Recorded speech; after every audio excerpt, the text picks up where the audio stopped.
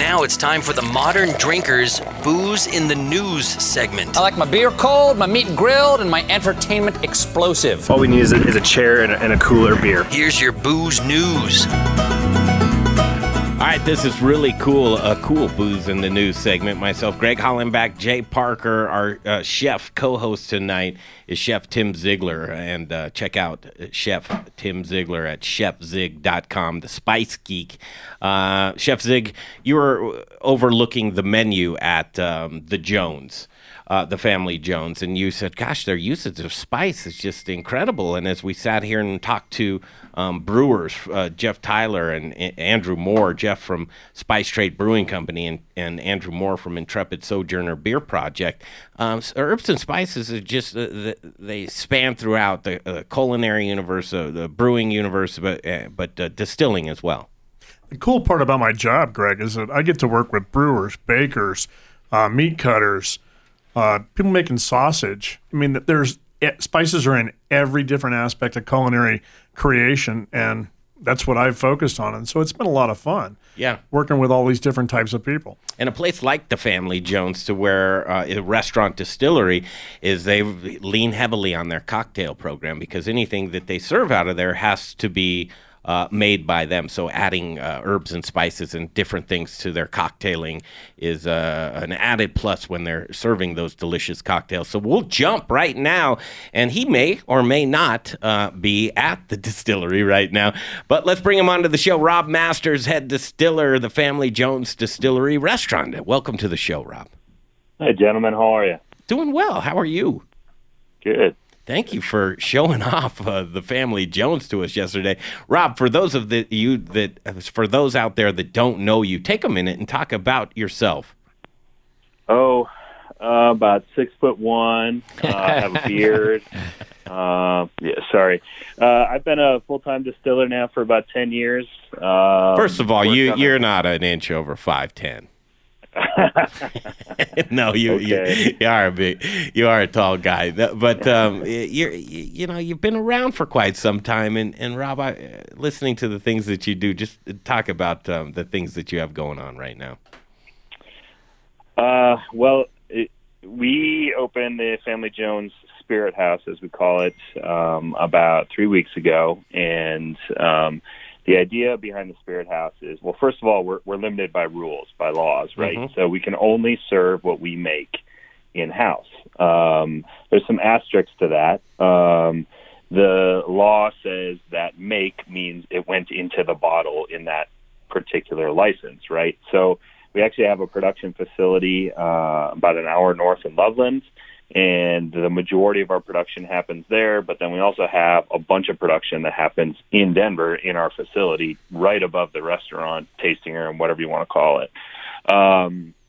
And what's happening in Denver is really that's kind of our R&D facility, and it's where distillers, bartenders, and chefs can work together to create amazing things. And we have a bar program that is really quite unique and will constantly be evolving, because we're always going to be making new things in collaboration with our chefs and our bartenders and our distillers. So very pretty cool. Fun. Yeah, that is fun. So there you go. What kind of system are you working with there at the Family Jones? We have a couple different systems. First, in Denver, we have just a little 3-liter glass lab still, real simple. We have over 100 different botanicals in a botanical library, herbs, spices, whatever you want to call them. And the idea is we have, over time, we'll have distilled every one of those, and everybody on our team will have a good idea as to what the flavor profiles are for each botanical, and they can go up and blend things together and create fun stuff.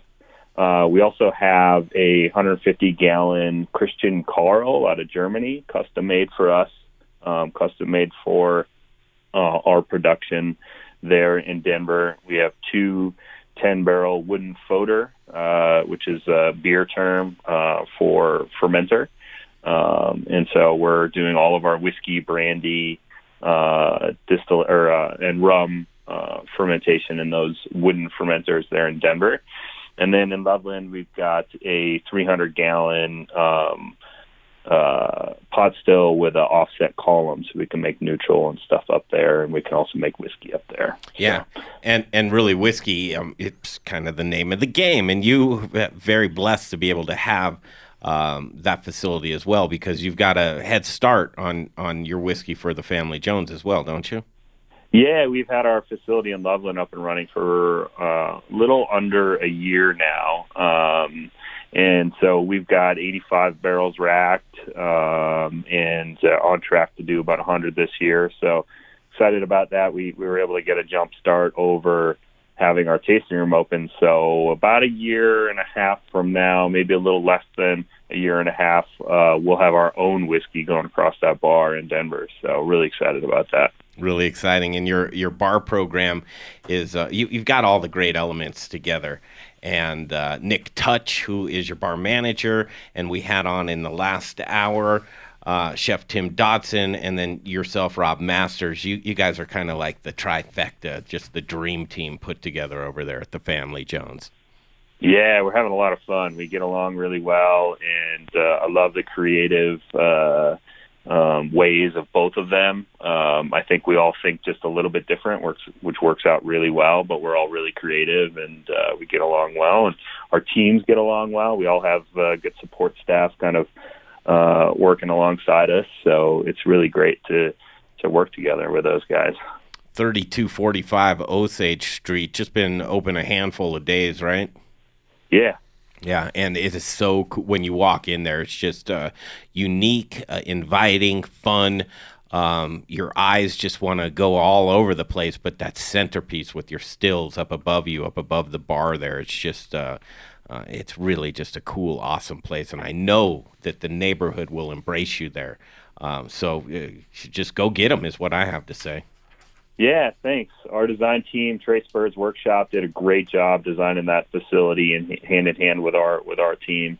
I have to pinch myself every time I walk in there because it is pretty special. So it's exciting. There he is, Rob Masters. Thank you for coming on the show, and we'll see you many more times. Yeah, thank you. Absolutely. Have a good night. There he is, Rob Masters. Very cool guy.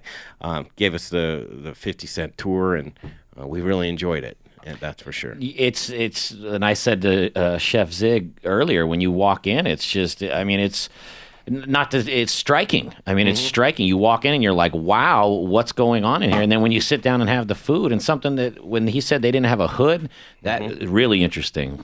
All right.